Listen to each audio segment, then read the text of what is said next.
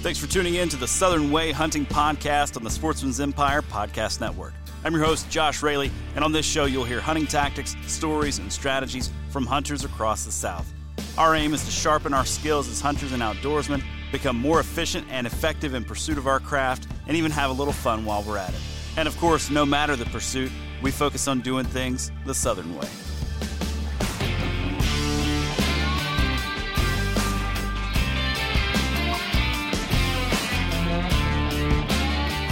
All right, ladies and gentlemen, welcome back to the Southern Way Hunting Podcast. I've got Mr. Rick Hall, one half of Southern Game and Tackle, on the line with me today. Rick, what's going on, buddy?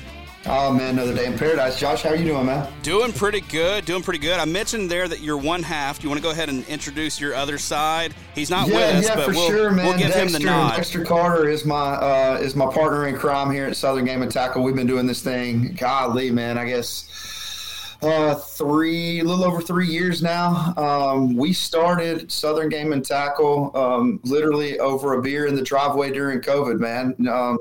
We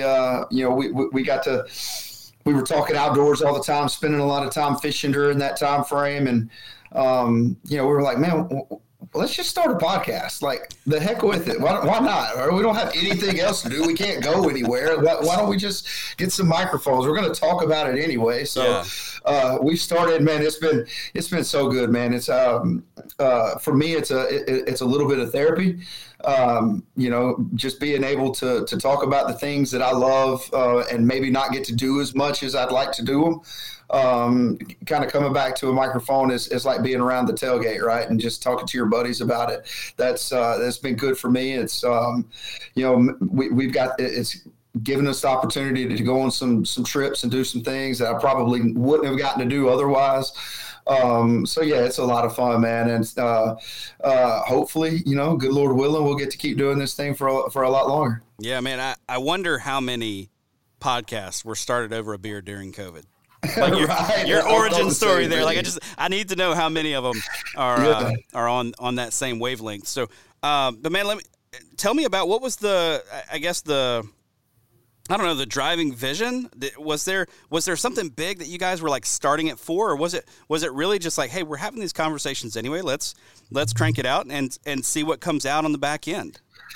Yeah, kind of a little bit of both, I guess. So when we started, I had just recently moved into the neighborhood. I live we live in Jacksonville, Florida, and I had just recently moved into the neighborhood. Dex and I had just become friends, kind of out of force and necessity. We live right across the road from each other.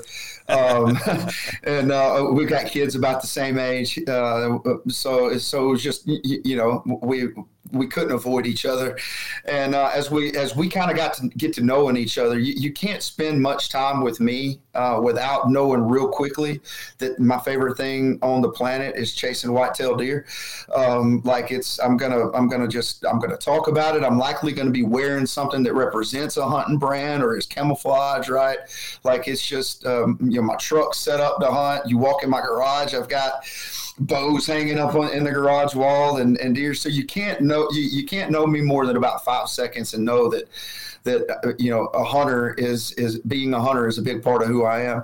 And so getting into conversations, and he grew up here in this part of Florida, and this part of Jacksonville has grown a lot over probably the past 20 years. He started telling me stories about them dog hunting literally just right down the road, where now there's apartment buildings and right. Shopping centers and all that. And so hunting was a big part of his growing up, a big part of his heritage, but something that he had kind of gotten away from after he went and played college football. And then again, moving back, and all your hunting land is now being developed. You just kind of get away from it and move into other responsibilities. And kind of over some of those tailgate talks, he started getting the fire back for it, right? And so we started planning some things and getting him back into it. Planned a trip to Kentucky. I had been going there for a few years, and he wanted to he wanted to join in on that. Now he goes, basically every year with me too. And so it kind of started there. With him kind of learning and kind of recalling things that he had learned and trying to learn it all again, and getting back into it. Me wanting to share as much as I could while still learning. Right. I'm learning every day more and more about deer hunting. Every time I step in the woods, I've got a ton to learn, but also a lot to share. And so for us, it was a little bit of that. Like, let's just sit down. Let's talk about the things we do, what we learned from it, what we would do different if we could, and just kind of see where it goes. And we're still here. We're still kicking. It's as a guy that hosts thousands of podcasts on a regular basis, that it can be a lot of work. And even for just one show that we've both got, he's got 3 kids. I've got 1. They're all into sports and growing up. So, it's it can be a commitment, but I think what we've learned through it is, even when it's hard to find time to do it, it's therapeutic, right? And it's now Southern Game and Tackle is a bigger part of me as deer hunting in and of itself. And so, it's just one of those things. We're going to keep talking, and wherever it goes, it goes. Yeah, man, that's awesome. I love to hear that. So, you may have just made one of your biggest mistakes as far as your podcast goes. You actually had me on your show. So I don't know when that's going to launch. We recorded just before this for your show, and I was like, man, while I'm on yours, like let's do one for mine too, because we had talked through Instagram, compared stories. We both kind of do the same thing, like a little bit of hunting around home. Yeah. That seems to really take a back seat to like life, but then there's that time of the year where we head to the Midwest, and the rest of life kind of takes a back seat to hunting for whatever that time period may be, whether it's a couple days, couple weeks, whatever that looks like, right? So, man, you've been making that trip to Kentucky for how many years now? Man, off and on, really, for about 10, I think. No, let me back up. I think the very first time I went was 2006. So like 17 years. But there's been multiple years where I'd go multiple years without going. I think I've been a total of 10 times, over those 17 years. Okay. All right. And a couple of times a couple of years I would skip it and go to Kentucky go to Illinois instead of, Kentucky. But, it's, LBL is my home away from home. I love Land Between the Lakes. It's a really cool place. Probably some better deer hunting in other areas, but that one, it's got a special place in my heart for some reason. Yeah, man, I threatened to, I told you on Instagram, like I threatened to stop there every time I drive by. Because it's why wouldn't I stop? Why am I going to go? I'm going to drive for another 8 hours to get to where I'm going when I can stop right here. And there are a lot of guys happy with this place right here. But, we try not to drop too many names on this podcast, but LBL is one of those, man, that like if you hunt in the South and you want to get to bigger deer, like you've heard of it. It's not a mystery out there. All you got to do is Google, like, where should I deer hunt? Yeah. But I'm interested. I definitely got some spots that I will not drop the name of, but Land Between the Lakes, like, and it's so big, man. It's close to 200,000 acres. It spreads over Kentucky and Tennessee. Right. Like, there's plenty of land, plenty of places. I'll gladly, if you want to go to LBL, reach out to me. I'll take you and kind of get you started, because it's a great place. If you've never hunted, if you're looking for your first out-of-state trip as a Southerner, like, it's a great place. It's a relatively easy drive for anybody, regardless of what state you're in. Even for me, it's 10 or 11 hours, not that bad. And it's got a little bit of everything. Right. The deer population is really good. It's big enough that it's got some pressure, but you can easily get away from that pressure. And one of the things that I talk about, and I like to look for in public land, and some people will probably shy away from this, but I like to look for places that have a lot of recreational pressure, non-hunting related. Yeah. Like non-threatening pressure is what I call it. Right. And so because of that, the deer get a little bit, I think, more accustomed to to human pressure, right? They can obviously tell the difference between a hunter and a hiker. I firmly believe that. Yep. But they don't tend to be 12 miles off the road, right? They're kind of used to it, and you can actually get on deer, without having to bust your tail and get as far back there. So I like looking for places like that, and it's one of the things that makes LBL unique is it's got a ton of recreational pressure year round on it, from horse riding to OHV, off highway vehicle riding, hiking, fishing, like all kind of stuff. But it also has a ton of deer, and it doesn't take long to find them. So it's one of those places that I will keep my spot secret there, but I will absolutely share. And it's a great place for people to get started if they're looking for that kind of thing. Yeah. So I mentioned on your show a minute ago, like I'm hunting when I'm going out of state, right? I'm looking for those areas that have a lot of pressure. And when I say a lot of pressure, I mean some bow hunting pressure in there, because I'm not going up there during gun seasons. But I mean what you're saying, that non-threatening pressure, because I've seen the same thing. I don't have to go quite as deep to get on deer. I can get away with a little bit more when it comes to, my ground scent and that kind of stuff. Yep. Like I can go burn through an area and expect the next day for the deer to act the same way as they would have otherwise, because there's like, oh yeah, somebody walked through here. Like, duh, that always happens. Now, make the mistake and let them see you in a tree. And it changes it all. Oh, it changes everything. I've watched an 8-point watch two dogs. He was feeding underneath my tree, 2-year-old 8, feeding underneath my tree. Watch two dogs run by. Their owner walks by. They didn't notice him. He goes back to eating calmly. Didn't care, right? If he would have known I was in that tree, he would have turned absolutely inside out. Inside out. These people walked by him at like 60 yards, 50 yards. Yeah. I mean, no reason, I do the same thing here. I typically, and you kind of hinted on it, I really only kind of hunt Florida early season, right? When archery season first comes in, which is like middle of September in Northeast Florida. And it just happens to coincide with our rut timing here. So it's perfect. And we've got a pretty good quota system for public land where you can apply to, the different areas you want. And I always look for the places that I know are going to have pressure throughout the year, right? State parks, big hiking trails, places where people are biking, just because of those things that you said. I mean, I've been hunting on, and this was actually on a piece of private land, but the Florida Trail goes right through this piece of this property, right on the edge of the Suwannee River.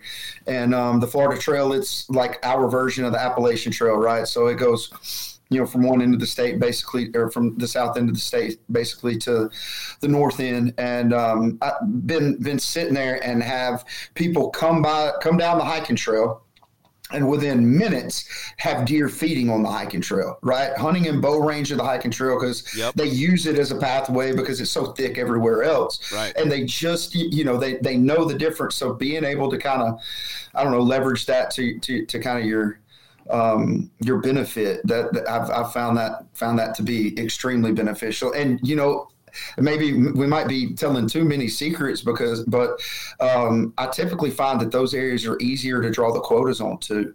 Oh, right. Yeah. It's like not as many people are applying because they're afraid of that pressure. Like, I don't want to have to go deal with the horse riders. I don't want to have to go deal with the hikers. Okay, that's fine. Yeah. I will. And I'll hunt right off the hiking trail, and I'm going to see deer. Right. Dude. Folks who want to go to the Midwest, I'll tell you right now, find a spot in the Midwest where there is a ton of pheasant pressure. I mean, pheasant hunters out the wazoo. I'm talking pheasant hunters walking that spot all day, every day. Go find those places that have some good deer cover, right, and some good trees, or even so-so trees, and go hunt out there, because it runs a lot of bow hunters off because they don't want to be bothered by shotguns going off all day, and those deer are used to that kind of pressure. Like, they're jumping bucks. We're talking pheasant hunters who are jumping bucks in the same big fields every single day through October and into November. Why are those bucks still bedding in that field? Why are they still there? Because they don't care. They don't register that as a threat because they're so used to it by that point. Yep, they've never been shot by one of those hunters. They've never been chased by one of those hunters. The dogs haven't chased them. Right, they can come right back to it. Yeah, right. We're 1,000% agree. Yeah, and that's huge for my strategy. But man, let's jump back to Land Between the Lakes there. Another reason that I think it's a good spot, because I've driven it, I've checked it out, I've threatened to do it, man. I've just barely shy of pulling the trigger.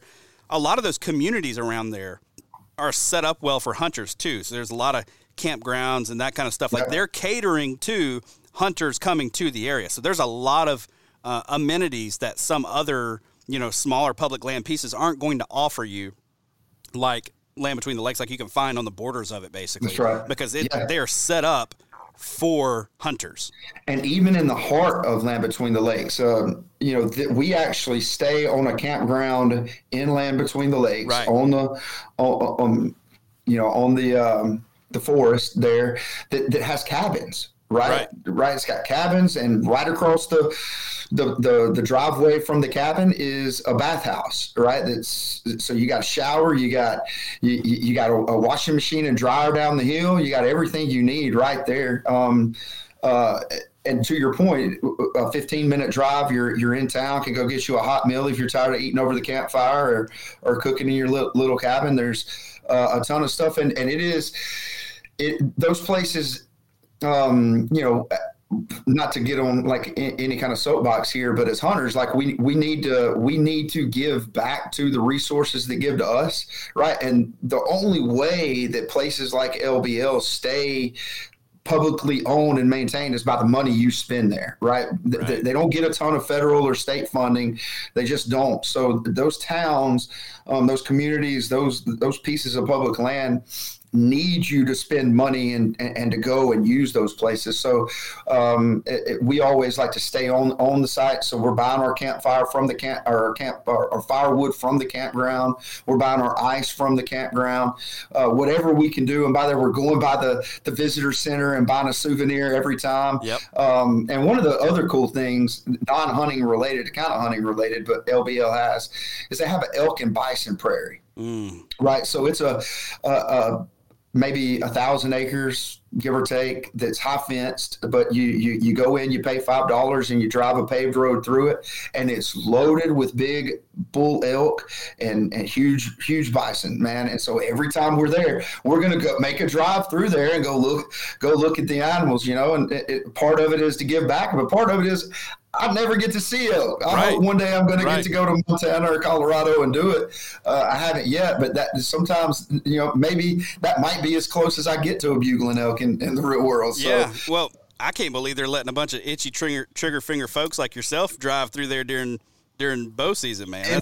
It's a little sketchy. You wonder about it. You know how some of these small towns are too. You're like, man, surely some of these rednecks around here are trying it out. Dude, somebody's snipped that fence. Somebody's at least walked up to that fence with a pair of pliers and been like, and thought about it. Yeah, thought about it. I wonder if this thing's electric. Right, you know what I mean? Right. Like, I wonder what kind of trouble I would really get in. Like, is it really that big of a deal? So, man, that's good stuff. It's good stuff. So tell me. I find it interesting that you've been going to Kentucky for so long, because I guess, 17 years ago, that's not as early in the 2000s as I thought it was. But you were kind of going in that time frame when Kentucky was not quite a sleeper state, but kind of like on the verge of being discovered, right? So that was early on in now Kentucky, we almost lump it in with the Midwest. Don't even call it the South anymore, just because of the deer hunting that they have there. But really, it was a sleeper state for a long time. I remember reading, deer and deer hunting articles in 2003, 2004 that were like, "Oh, Kentucky, is now coming on the scene." So you've been going for a long time. What drew you there, and then maybe what have you experienced as far as hunter success? What keeps you going back? Yeah, so I think we actually started going, and I say we, it was a big group of guys. I was still living in Alabama at the time, and we started going kind of at the beginning of it, coming out of that sleeper state phase, right? And it was just really what drew us there was, number one, it was over the counter. It was only about a 7 hour drive from where I was living at the time. So it was easy for us to get to. It was easy to get access. We didn't have to worry about draw. I think at that time, and I might be wrong, I've killed a bunch of brain cells since 2006, but I believe still at that time, Illinois, like that was, everybody wanted to go to Pike County, Illinois. Right. Right. Be in that golden triangle. Right. So, but you had to draw tags, right? There was no over the counter archery tag back then, I don't think. So it was real easy for us to just kind of say, okay, this is where we're going. We chose it number one because it was a big piece of land, and we felt like, okay, we didn't have really any public land experience back in those days. We were most of the guys I went with, we were all in the same hunting club in Alabama. And so, we were number one, scared of pressure, and kind of that whole public land kind of, misnomer about it, just, everybody being there, right? And that whole thing. And so we felt like it was big enough that we could get away from people if we had to. And so that's why we chose it first. And the very first year that was probably 2006 or 2007. Not exactly sure. But the LBL was at the peak of its good time right then. Right. Like there were deer everywhere. They had so many deer that at that time you could actually kill. Kentucky was a $1 state. Except for at Land Between the Lakes, you could kill a bonus buck there. So it was getting a lot of pressure because, a resident would kill a deer on another piece of public or on their private, knowing that they could still come back to LBL and get a bonus buck there. Nice. And if you were hunting LBL, you could kill 2 bucks on LBL, one on your state tag and one as a bonus buck. So the deer numbers were crazy. That very first year, I saw, somewhere between 20 and 24 bucks, and I'd never laid eyes on the place. It was crazy. I missed a really good deer that I couldn't get to stop, and I shot just over his back, probably a 125, 130 inch 9 or 10 point. I don't know. He was rut crazed and moving quick, and I couldn't get him to stop. I just remember, oh my gosh, there's a big buck. Young 20s from Alabama. I had not seen a ton of big deer like that. I grunted him up too. Like, it was awesome. And so that very first year, we all saw a lot of deer. Had one guy in the group killed a deer about the size of the one I missed. Like 125 inch 9 point. Another guy killed a smaller but really nice 8 point, again from boys from South Alabama. We were pumped. Several does got killed. Like, it was just a good trip. For whatever reason, we didn't go back for a couple of years. And during that time frame, they actually got hit with CWD or EHD, one of the two. I'm not exactly sure. EHD. Yeah, and so they went from having 30 deer per square mile down to 10 deer a square mile. And so as we started going back, it just wasn't as good. Like it took a couple years for that to kind of change, but there were still deer there, and we were still seeing bucks. And it took me this might be an indictment on my ability as a hunter, but it took me on my 6th trip before I actually put an arrow in one. But then consecutively 2 years in a row, boom, I was able to shoot 2 really nice deer there.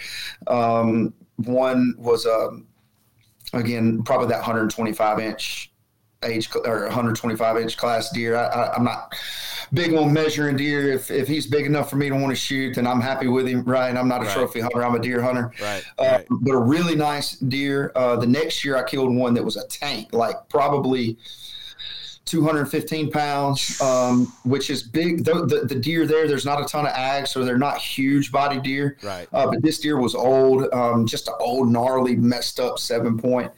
And I've seen multiple deer that were probably going to be 150 from driving around at night to in the tree stand, right? Like you see them there, they're there, and just man, it's such a pretty place. One of my buddies that goes with me every year, he calls it eye candy, right? Everything he sees there, as you're driving down the road, you can just you feel like you can just stop anywhere and get on deer. Right. And we've also met some guys in camp and got to know some guys that have killed some really, really good deer that have been hunting it for for 20 years, every year religiously. We were there. We left. This was probably 12, 15 years ago. We left, and within minutes, basically, of us hitting the road, one of my buddies on a Facebook group sends me a picture of a 200-inch deer that was killed that day that we left, right? So they're there. Yeah. And then it was crazy. That's a crazy story. So my buddy sends me this picture of this deer, this 200-inch deer that gets killed. And like, he's just a huge, non-typical, just massive deer, deer of a lifetime. Fast forward a handful of years, and I'm actually at the campground the morning after I killed the big 9-point, and I'm cleaning him, starting to debone him, getting him ready to go. Guy drives up to me. He's like, "That's a nice deer, man." And I see his face, and I'm like, I don't know this guy, but I've seen him somewhere before, And I started digging through my pictures, and I'm like, "Dude, did you kill a big deer here several years ago?" And it was the guy that killed the 200-inch deer. Yeah, it turns out he was from Alabama too. We had a long conversation, so it's just the place has got the opportunities, and it's so big. Every year I'm able to, even though I've got a pretty good base knowledge, like I've got one tree that I know that if I get a halfway decent wind and I sit that tree, like I'm going to get an opportunity to shoot at a deer. He might be this big and he might be, this big, right? He might be huge. But I've got one spot that I know if I go there, I'm going to get an opportunity to shoot over the trip. But every time, there's so much more of it that I want to learn that I kind of save that till like as my ace in the hole and won't even go into it until the last couple of days. Yeah. So there's always something to learn. Man, it's a unique place. You'll have to plan to go with us the next time we go, man. Dude, I just Googled it. It's 5 hours and 40 minutes for me. Oh yeah, it's money, dude. Like for you, that's an easy trip. That's it. I mean, I can leave here that morning and hunt that afternoon. Like that's too easy.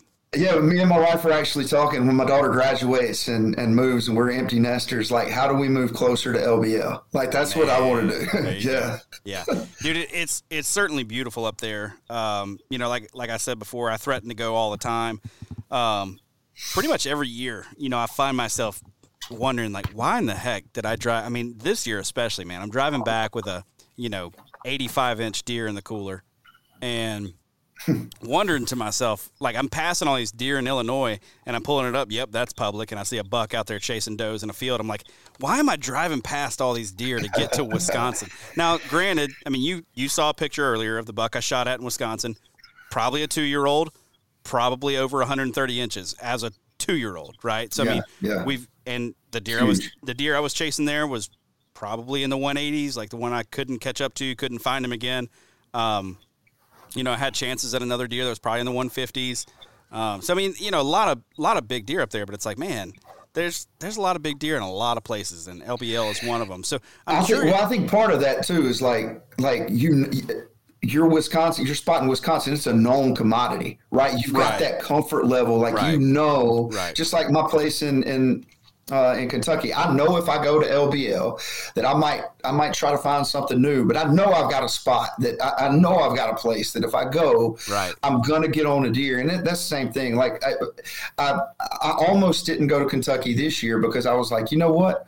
I'm just going to take that time. I'm already buying an out-of-state tag for Alabama, right? Like, why don't I just, instead of going there, maybe I'll just use that tag and I'll hunt one of the, play something new in Alabama. Right. And then inside I was like, yeah, but like it's going to be the rut when you go there and that you're going to get an opportunity instead of having to learn something new. So having that comfort level, that known commodity is, that helps too. Right. For sure. And it does, man. That's one of the things that keeps me going back to Wisconsin. Cause like you said, there are, I'm always trying to learn something new. I'm always trying new pieces of public, but there are a couple of trees that I'm like, if I sit in that tree, if I sit there all day, I'm going to see something that I would be happy to shoot probably.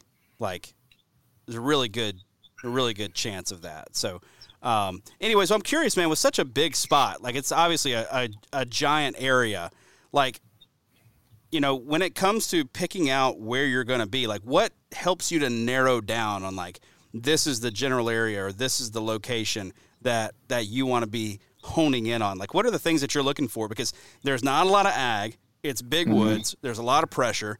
Like you said, a lot of it just looks the same. So what does that look like for you? I'll say three things that I really look for. Number one, and this is like as basic as it gets, where do you see deer from the road? The very first year that we went, I didn't get there. I drove separately from the rest of the guys. And I got there probably like midnight that night.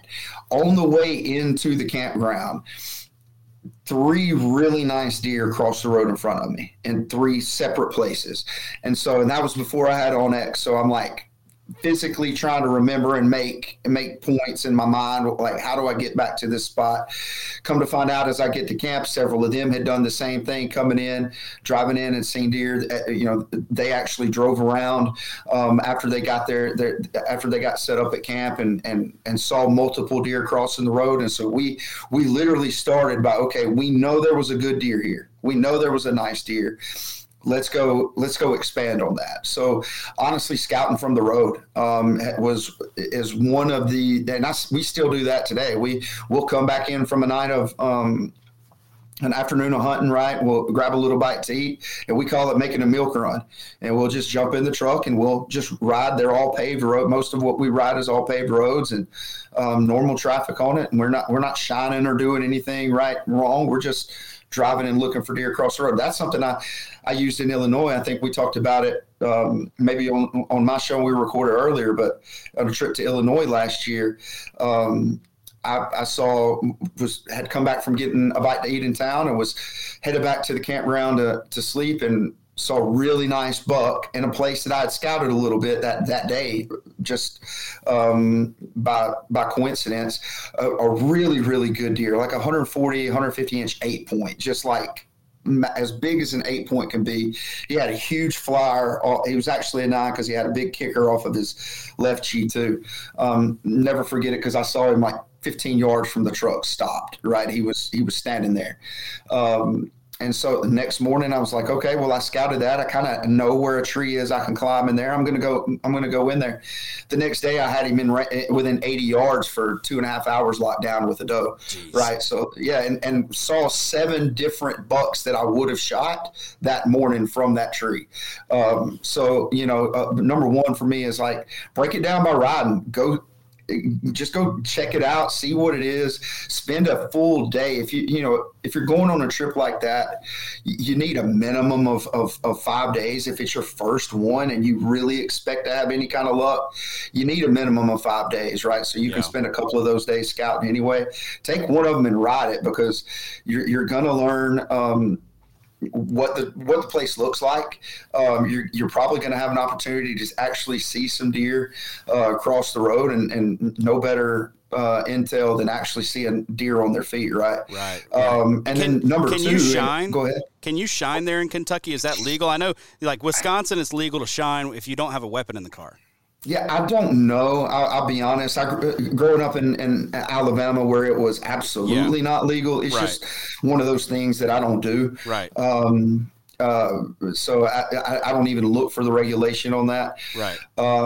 It is possible you can, but I would probably, on any public land, I'm not doing it. Right. Yeah. Like I don't. You got to be ready to get pulled over. That's right. That's right. You got to be ready to get checked out, for sure. Yeah. So I don't. I couldn't tell you that, but I mean, honestly, like I do. If you're in a deer-rich area, if you drive the road, just drive around at night and make the loops. You're going to see deer cross the road, and then hopefully you see the right one. And as you're driving, kind of going back to what am I looking for? If I'm spending a day driving, part of that is, and you hear a lot of people say this, but I'm scouting the hunters too. Like, where are the trucks at? Right. LBL specifically, like, it's not one of these areas where you have to park at a parking lot. You can literally just pull off the side of the road as long as you're not blocking the gate, right? You just pull off the shoulder of the road and go in wherever. So I'm absolutely doing that, right? Kind of checking and seeing where the most pressure is. I'll go look at the other campgrounds in the area and see how many look like they're set up with hunters, right? And kind of because one thing you'll find, I think, in a lot of places like that I've seen, is if the hunters can find a place close to camp to hunt, they will. Right. So the more hunters you have in camp, the more pressure there's going to be within a certain radius of that campground. It's no different. And I'm no different. If I can find a place close to the camp, that allows me to sleep 20 extra minutes in the morning, you know, and have a little bit more time at the camp with the boys at night. So, you know, I check the campgrounds. I'm really just looking for pressure, and not that it bothers me, but I just don't want to hunt on top of it at somebody. And I'm not the person. I want to respect everybody else that's out there too. Even if I'm multiple times, that tree that I've got in Kentucky, there will be a truck parked really close to it. I can almost bet money that they're not hunting where I'm at, but just in the event that I might walk past them or mess up their hunt, like I'll just walk away from it. There's plenty of land. I'm okay with somebody else. You know, it's not my tree. It's my favorite tree, but it's not my tree. So, you know, I really want to know where everything, you know, where everybody's at. And then the last thing is I look for thick, nasty cover there. It's not, LBL is one of those places that's got a ton of roads in it. So, you know, the thought that you're going to be able to get way away from hunters and walk miles and miles for the most part doesn't exist there, right? Because if you walk a mile in any direction, you're probably going to run into another road. But you know, I talked about it. My buddy calling everything eye candy, man. Everything, right? A lot of that you're seeing are these big open hardwoods.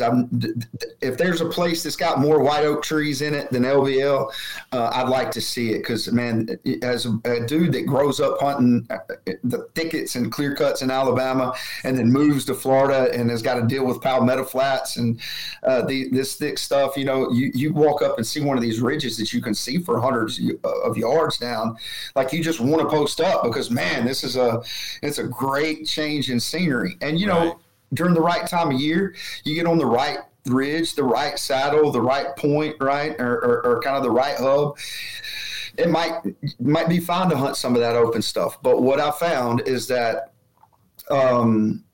you know, the thicker, and this is no shock too. I mean, most people talk about it, but if you can find something thick and nasty and get on the edge of it or get right inside of it, I typically have a little bit more luck there. I mean, my top spots there are places that are, you know, the tree that I'm talking about that I love to climb. I think that most people have probably, it's not a hard walk. It's not hard to get to. But when you walk into it, there's like 0 trees to climb because the ones you can climb are either leaning or they're, you know, there's just no tree that you're going to put a climber on, right? It's not going to happen. And then the trees that are in like the spot that you want to be are bunch of cedar trees that have limbs all in them that you can't get into. Right. And it's just thick. It's just nasty. It's not what you would expect or really want to hunt. And so I think people actually probably just walk by this spot. When I hunt it, my feet are only like 7 feet off the ground. Right. Jeez, I mean, yeah, but it's kind of what you have to do to get there or to get in the spot. So I'm looking for that thick stuff. We don't, you know, one of the things, we don't see a lot of does at LBL. It's really weird. I know they're there. I see them a ton driving around at night, but from the tree, I just don't see a lot of does. And I don't know why that is. It could be the fact that I'm hunting these places that are really thick, and that when I do see a deer, it's typically just a buck, or it's typically a buck. Right. And you know, I think they're, again, I don't mind the pressure. I search out pressure in a lot of cases, but deer, you know, deer, and they're going to want to be as safe as they can. So I'm looking for the thick stuff close to food, where deer's got multiple places he can get out of there. Yeah. So what are you looking at? Like, what constitutes thick cover? Because like there's a thick that's like Florida thick, and there's a thick that's like Alabama thick, but then, you know, you can say thick for one place and it ain't thick for another. So so I really kind of, and I hate to use like the cliche terms that you hear in all the hunting world, but like really just young growth, high stem count, right? You get a lot of those places in there that have got it's land between the lakes. So it's in between two rivers, basically, two lakes. And so there are some bottoms and areas that kind of have that river bottom feel. Right. Right. And have that young river bottom. I call it young, but it almost, man, there's a couple of spots that they almost remind me of mesquite trees. I couldn't tell you what type of tree it is, but it's a lot of them, and they're just thick. They are similar to like that mesquite look, right?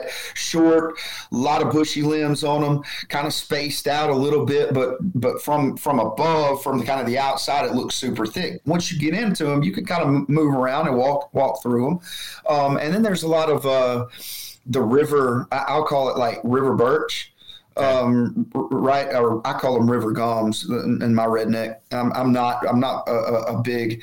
I need to be better at understanding, knowing all of the tree types. That's an admitted failure on my part. But I call them like river gums, and you'll get those trees that are like as big around as your forearm, right? And there's just a bunch of them up against a creek or just off of the river.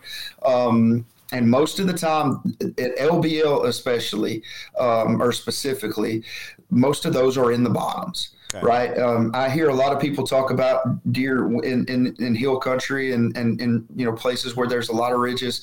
Deer like to bed on top of the ridges, but at LBL, for the most part, the tops of those ridges, at least in the areas I hunt, tops of the ridges are pretty open. Yeah. Right. Bald. There may be some lay downs here. You might have a place that a storm blew down some trees, and those will absolutely hold deer. But for the most part, the thick stuff is going to be in bottoms. And so I'm always looking for a point that's coming off of something maybe a little bit more open, but is kind of intersecting with some of that thick stuff. Right. How important is like buck sign, deer sign, really fresh, hot sign for you when you guys are hunting there?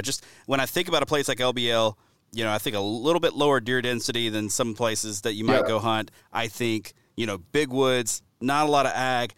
Sign is just different. It just works different there, right? Like when I'm in southern Wisconsin, I will walk past stuff that if I found it in Alabama, I'm hunting here for the whole next week. Like I can't leave this spot because there's so much sign. If I see that in Wisconsin, I'm like, not a big deal. So what is LBL like? Like I feel like that's a spot where it's almost more terrain than it is sign even. You nailed it. It is. And LBL, because a lot of it is all these hardwoods, and the time of year we're getting there, finding scrapes is not super easy because either the leaf fall has got them covered up, or one of the things, and I don't know this to be true, this is just an observation that I've made that I kind of believe, but it's kind of rocky. Right, not like big rocks, but like kind of like the creek rock that you would find, right? Just a small, a lot of the ground there, the ridge side, the hillsides and the bottoms have that rock in them. And so I don't think that even in these hubs, right, where you would typically think, man, there's going to be scrapes down there, right? Right. You hear people talk about the hub scrapes and all that. I don't think the deer there like to scrape as much or do scrape as much inside the woods, right? Because of the fact that they're going to have to scrape rocks out of the way. Yeah. Right. It's just not conducive to a scrape. Certainly there are places you find them. That spot that I'm talking about that I love to hunt, there is a place there that year after year there's a scrape. And so for me, when I do find a scrape there in the woods that's fresh, I'm probably hunting it because they're just not that prevalent. And so when I see one, I know for a fact that right, there's something in there, and he's probably staying in there pretty regular. I feel like those deer have, or at least in the spots that I hunt again, because I'm kind of concentrating on some of those thickets.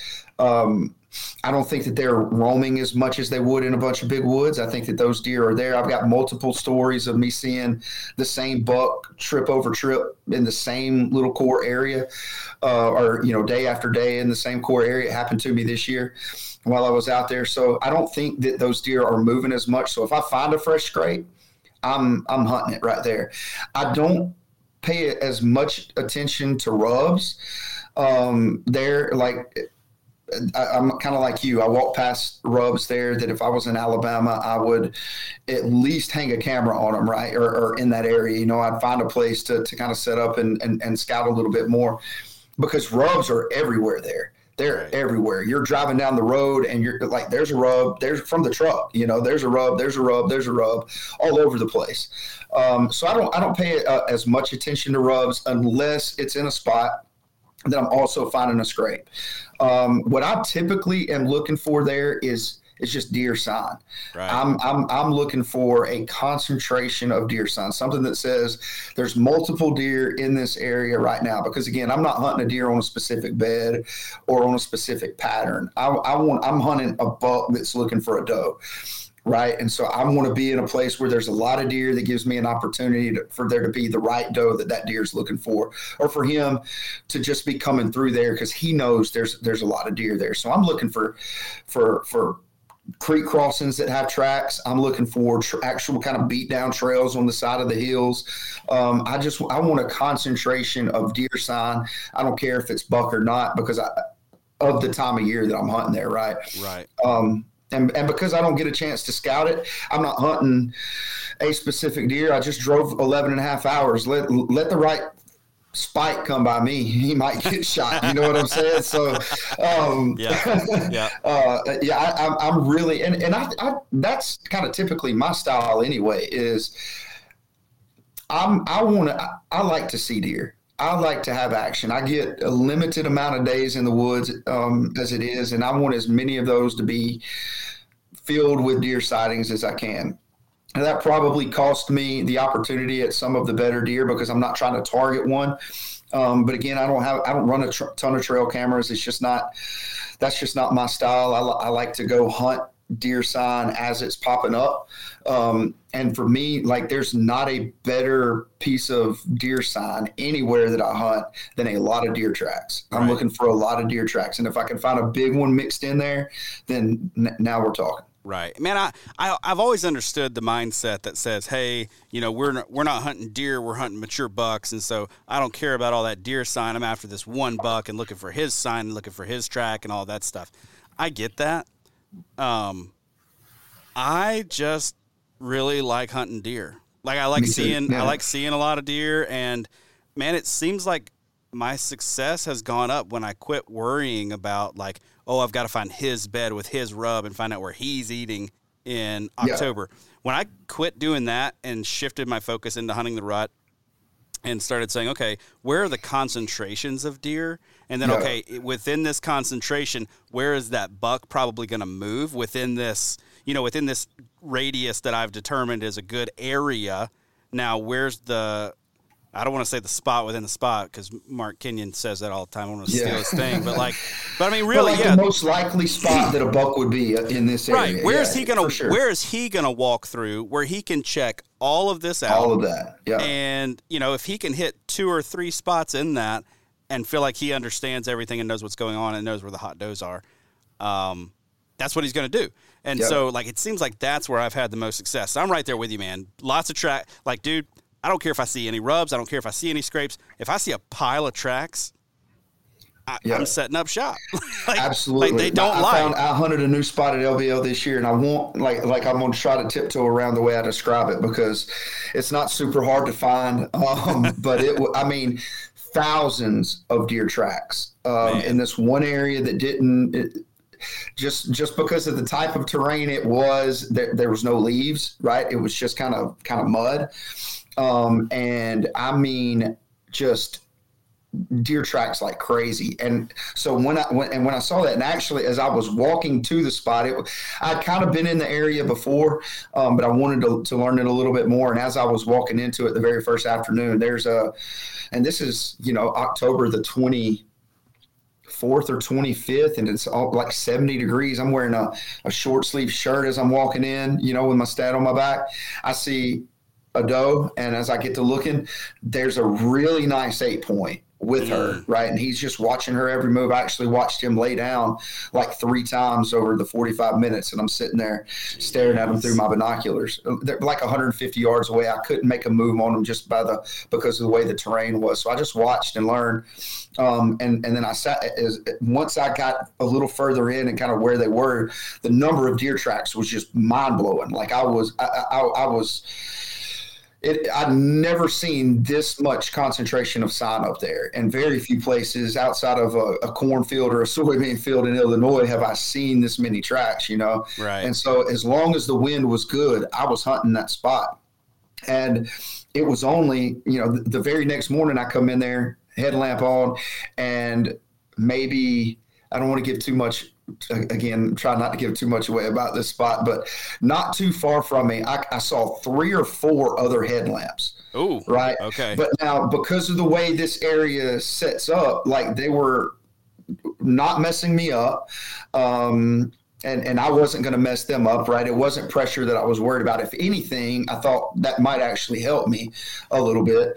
And that morning I had one of a buck that I saw the afternoon before came by just out of range. I had another buck coming in, and my dumb self made a move and didn't realize he was there. And as I was kind of shifting in the saddle, he picked me up. He was coming down a ridge, and I was kind of a little bit lower than I probably should have been.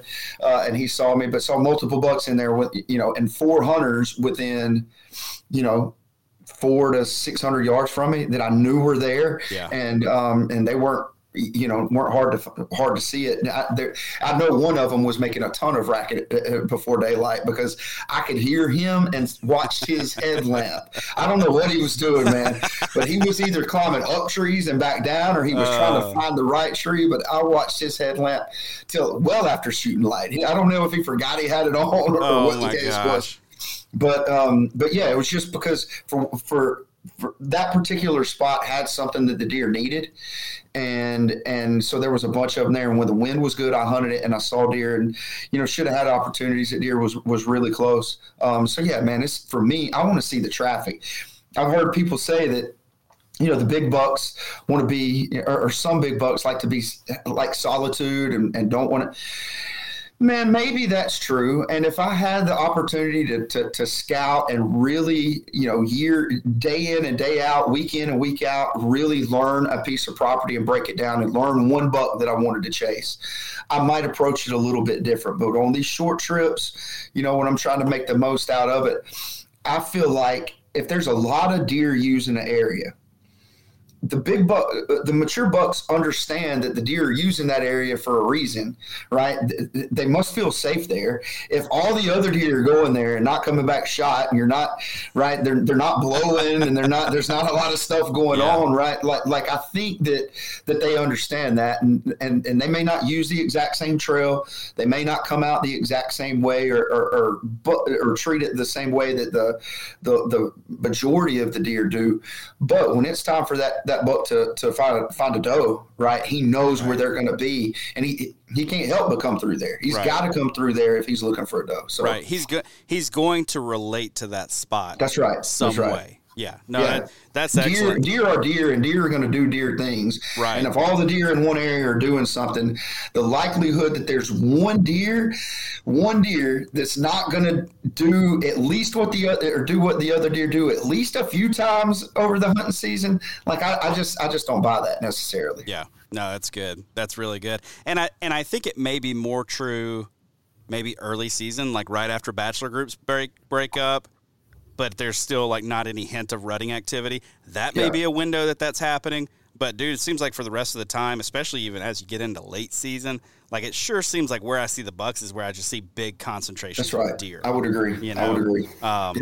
Anyway, well, dude, let's pivot just a little bit. We're going on like 50-something minutes now, so I don't want to keep you all night. I like to talk. But look, you've got another – so you're obviously with Southern Game and Tackle.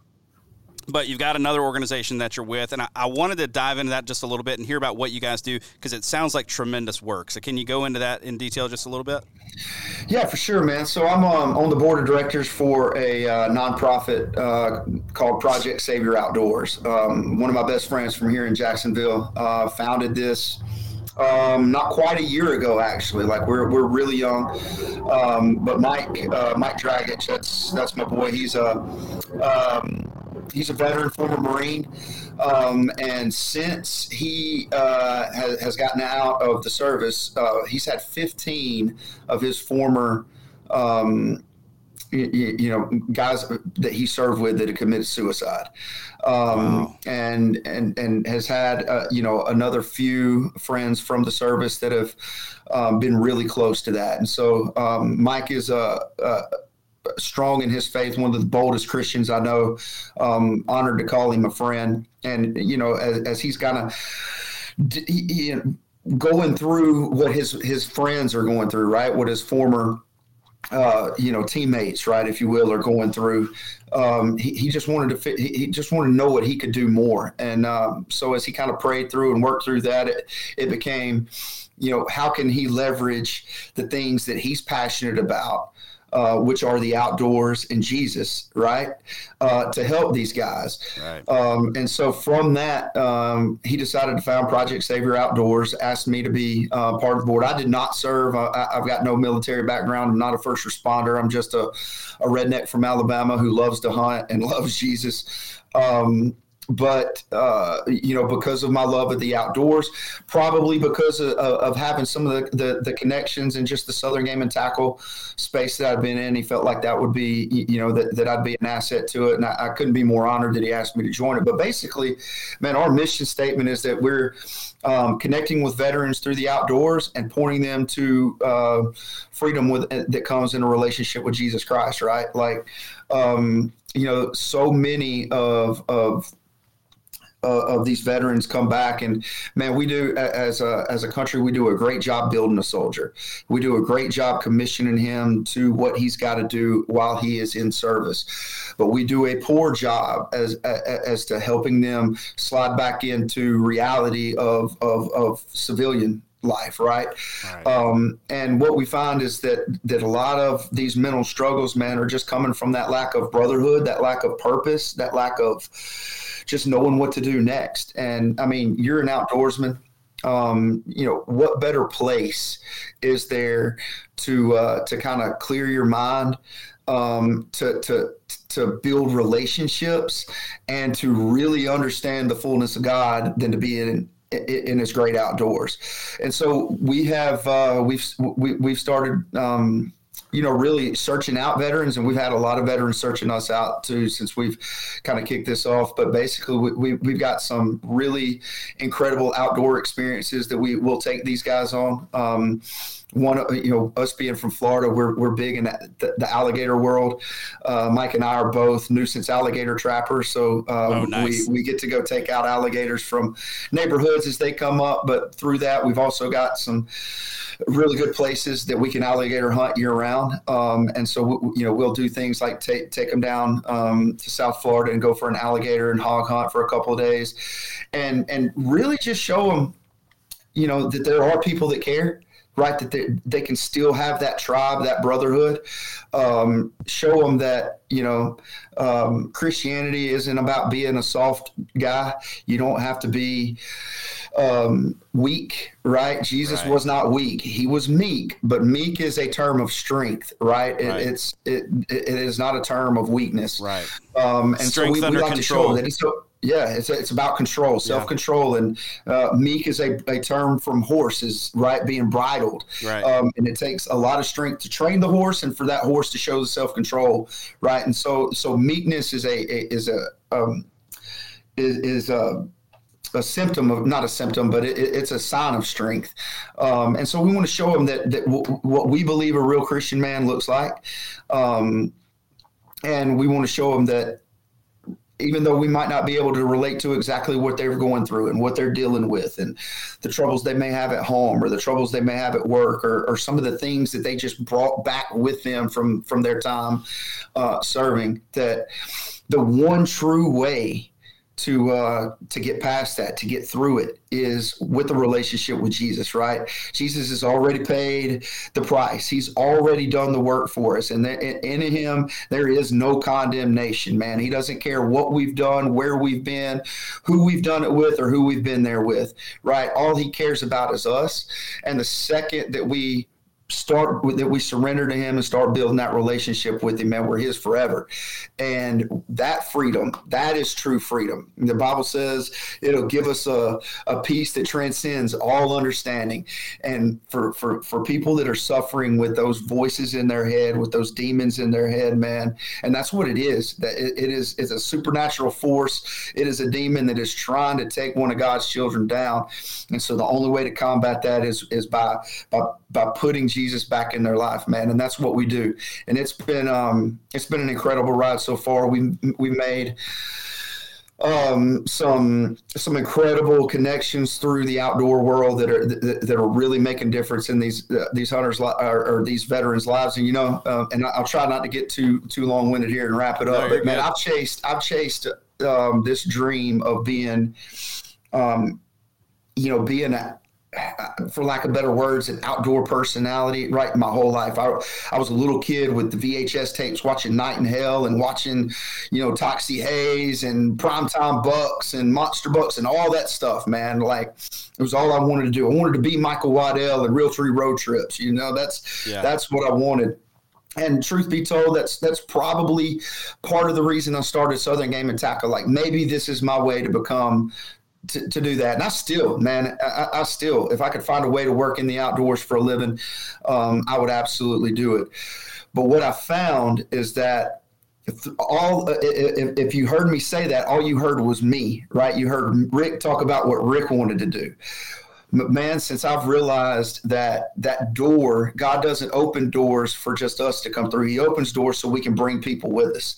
And man, since we've done that and we've started pouring in and really using the outdoors for his glory, the doors that he's opened, man, has been incredible, man, from Vortex to Origin to bear archery to gold tip, right? Just a ton of different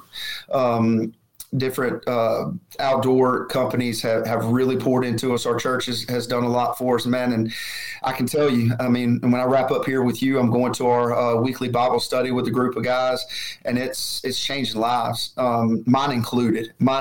So Project Savior Outdoors, man, that's where my heart is. Southern Game and Tackle is just a way for me to talk my own junk, right, and have my own therapy session. But where I really get fed is through Project Savior Outdoors.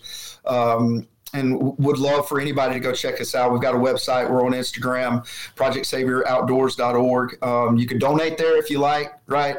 Or you could just pray for us and pray for the mission and pray that God puts the right people on us and that we do the right things and point them to him.